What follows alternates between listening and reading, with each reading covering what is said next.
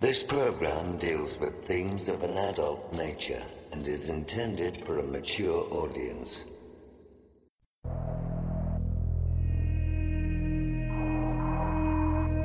The very word secrecy is repugnant in a free and open society.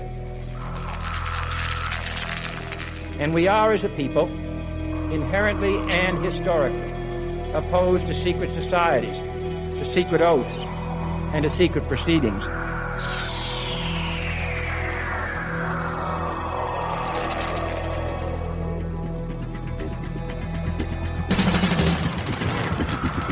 Our differences worldwide would vanish if we were facing an alien threat from outside this world.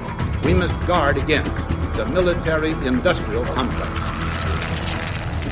You want answers? I think I'm entitled. You want answers? I want the truth! You can't handle the truth! The questions you always had. The answers you were never given. The place to seek the truth. Welcome to Veritas.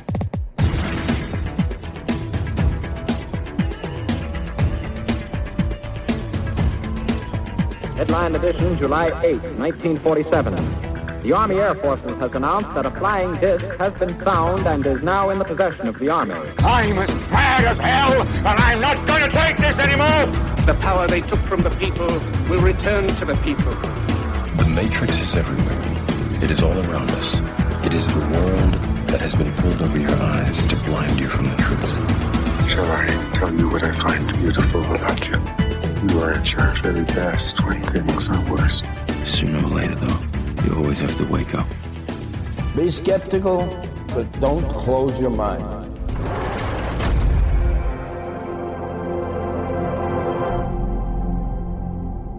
Greetings to everyone around the world, and a warm welcome to another edition of Veritas at veritasradio.com. I'm your host, Mel Fabregas, and I sincerely thank you for joining me once again. And if this is your first time, please make yourself at home. To listen to all our shows, just go to veritasradio.com and subscribe. You will have access to all our seasons going back to 2008, and you'll get your login immediately. And have you listened to Sanitas Radio yet? Already 3 months on the air, and take a look at all the shows we've done. In just 3 months, it can change your life. And take a look at who's coming. You won't want to miss it. That's if you want to take control of your life. Go to sanitasradio.com to listen and subscribe.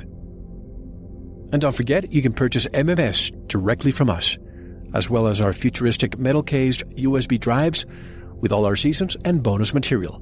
Just visit the Veritas store.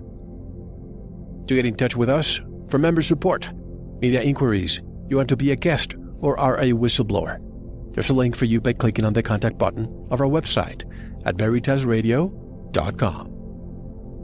And tonight we discuss a very controversial topic with former police captain and co-founder of LEAP, Law Enforcement Against Prohibition, right now on Veritas. Peter Christ retired as a police captain after a 20-year career enforcing drug laws. From the beginning, Peter believed the drug war can never be won and it is doing more harm than good. After retiring in 1989, Peter began speaking out publicly against the war. In 1993, he became one of the first members of Reconsider, one of the original forums on drug policy, involving speakers from many diverse backgrounds. Peter quickly developed into the group's leading spokesperson, appearing at hundreds of venues. Peter then originated the idea of creating LEAP, Law Enforcement Against Prohibition, a drug policy reform group of current and former members of law enforcement modeled on Vietnam veterans against the war. In 2002, after 4 years of Peter's preparation, LEAP finally emerged as a viable international nonprofit education organization. Chris is one of the most experienced of the LEAP speakers, having performed before hundreds of civic, professional, educational, and religious organizations, plus conducting television and radio interviews in dozens of markets. Peter speaks of the drug war's impact on police and community relations, the safety of law enforcement officers and suspects, police corruption and misconduct, and the financial and human costs associated with current drug policies. These issues include the effect of drug prohibition on the judiciary, sentencing issues, prison populations, and minority communities, as well as the usefulness of drug education programs in reducing drug abuse. And to learn more about Peter Christ and LEAP, visit leap.cc. That's LEAP.cc. And directly from Syracuse, New York, I'm privileged to welcome Peter Christ to Veritas. Hello, Mr. Christ, and welcome. Well, thank you, Mel, and I appreciate you sharing your audience with me. Absolutely. And not only we have people in the United States, but around the world who are listening to us. Right from the beginning, I have to ask you, how do you define it? Before we started, you were talking about how you define the word prohibition. Okay, well, prohibition, first off, we're law enforcement against prohibition, and when we formed this organization, we formed it to be a voice from law enforcement to speak out against the policy of prohibition. Now, we are focusing almost all of our energy on the drug war, because that is the most grievous example of a prohibitionistic policy. But my own personal definition of the word prohibition is the prohibiting of consensual adult behavior. When you have activities between consenting adults that they choose to do together, and they're not doing it to anybody else or harming anybody else directly, other people may not like them doing it, but they're not making anybody else do it. When you make that activity illegal, you create crime in your society because there were no victims. Nobody was screaming, hey, this guy did this to me. These people were perfectly happy. And if there is money attached to this activity, you create violence in your society. Because if they have a dispute over the money, they can't go to the court system because what they're doing is now illegal. So they take it to the streets. When it comes to consensual adult activity, a sane, free society may wish to regulate it, but never prohibit it. I'll give you a wonderful example from America's own history. Back in the beginning of the 20th century, there was a period of time when there were people that were very upset about the blood sport, or as we call it, professional prize fighting. And many states outlawed it. They made it against the law. Well, that didn't stop the prize fighting. But instead of it being held in an auditorium downtown with a doctor at the ringside, it was out in a barn in the country someplace because now it was illegal. And if somebody got hurt, there were more people that got injured and more people that died to the legal world the rest of us live in. So we finally accepted the insane idea that two people would stand in the middle of a ring and pound each other, even to the point of, look at Muhammad Ali, the condition he was left in from this. We allow that, but we regulate and control it. And that is what you do when you have activity like this.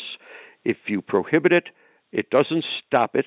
There has never been a society on this planet that we have any historical record of, no matter how draconian they were, who prohibited a consensual adult act and had it stop it from happening. You know, no, we don't call prostitution the world's oldest profession because it just started last week. Okay? It's been around in every society on the planet. And, in fact, I was at a presentation up in Maine a couple months ago, and a guy says to me, any questions? Is it a Rotary Club? And the guy stands up and he said, well, I think it's kind of interesting. He says that we have a retired police captain who supports prostitution. And I said to him, supports prostitution? What are you talking about? I don't support prostitution. He said, well, from what you said here today, it sounds like you think it should be legal. I said, absolutely, I think it should be legal. That does not mean I support it. That means I accept the fact that it's going to be there. And what I'm concerned about is the pimps beating up their prostitutes or stealing money from their clients, and 13 and 14-year-olds being forced to work in brothels. In a legalized, regulated marketplace, those problems go away. Consenting adults, that's the key right there. And was law enforcement instituted to protect people from themselves or to protect people from each other? Well, the guy that started what we call modern-day law enforcement was a guy by the name of Robert Peel. And he started the London Police Department back in the early 1800s. And he was very clear. He wanted to put a group of people into society that would protect people from other people doing them harm. That's what it was set up to do. And that's what we should be using it to do. You know, it's interesting. When you start using armed law enforcement on the streets of your community to enforce morality, okay, what people choose to do with each other, if you use them to enforce morality, the first question you have to ask yourself is, whose morality are we going to enforce? I mean, we could enforce Islamic morality, we could enforce Catholic morality, we could enforce Buddhist morality, we could enforce Presbyterian morality. All these groups have different concepts of what morality is, and none of these things should be forced on other people. The only thing that we should be doing in society is, again, protecting people from other people doing them harm. And the interesting thing about that is, when law enforcement is very clearly doing that, people actually kind of like us a little bit. I'll give you a perfect example. If you remember the Boston Marathon bombing? Sure. When they went in and they were searching those houses, a lot of illegal searches were going on and all that stuff. And an interesting thing I noticed, being an old cop, there were no ancillary arrests made on any of those searches. Now, what I mean by ancillary arrest is, I go into a place with a warrant looking for this particular thing, but then I see this illegal thing sitting there. I could arrest those people for that because I'm legally in the house. Nobody saw a bong. Nobody saw or smelled anything when they didn't care about that because they were looking for the bomber. And if you remember, when they finally got the last bomber and they were pulling their forces off of the scene, the people were standing in the street thanking them and applauding them because it was so clear why they were there. And they weren't there to enforce what drug you put in your body or who you sleep with or whatever. They were there simply to take somebody out who was trying to do harm to other people. And if we get law enforcement back to that, then we will start moving ahead in what we're trying to do. Now, what made you change your views about prohibition, even when you were still in law enforcement?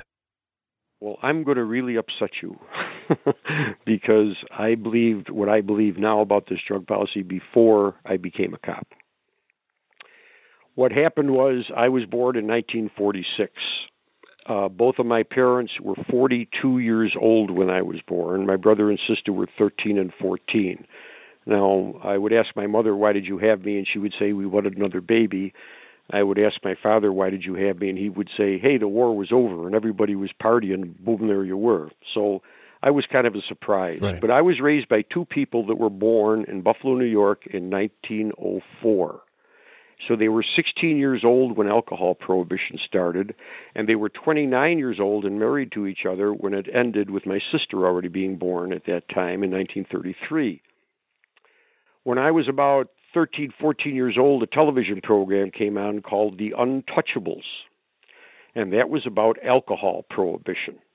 And I watched every episode of that, just like the kids today like watching the gangsters. I like watching the gangsters too. And I had two people watching it with me who grew up during it, who lived during it, right on the Canadian border. I learned that my great-uncle Walter, who I knew as being, it was my grandfather's brother, I knew him as being the ace mechanic who kept the seal test ice cream trucks on the road because he ran the garage. I found out from talking to my parents that between 1920 and 1933, my Uncle Walter, living in Buffalo, New York, right across the river from Canada, owned a boat and used to make little rides across the water to pick up some booze and bring it back and make some extra money. Now, he wasn't a gangster. He was an opportunist, just like most of the people in the drug trade today. So we would talk about it. We would talk about it. My mother, the wonderful Baptist lady, would say, I would say, why didn't it work? And she would say, well, because the people didn't support it. Then I would ask my father, the fallen Catholic, why didn't it work? And he would say it didn't work because it was a stupid idea when they thought of it. By the time I got to be about 19, 20 years old, I became fascinated with that period, and I was reading everything I could get my hands on. And then I came across the fact that we had passed a constitutional amendment to enact alcohol prohibition. So that kind of weakened my mother's argument because that took a lot of support to amend the Constitution. So I started thinking that my father's idea was a little bit better. It was just a dumb idea. And I finally came to that conclusion at about 20, 21 years old. And then the only difference I saw between America, now you got to remember, this is in the 60s. This is before Nixon kicked off the war on drugs and all that stuff, but we still had a drug policy. And it was still based on prohibition. And I looked at our current drug policy in America, and I looked at alcohol prohibition, and the only difference that I could see between those two things was the drug that was being prohibited.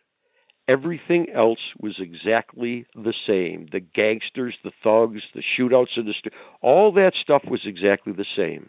And I came to the understanding that we did not legalize alcohol in 1933 because some new scientific study just came out and told us, oh my goodness, we were wrong about alcohol. It's really wonderful stuff.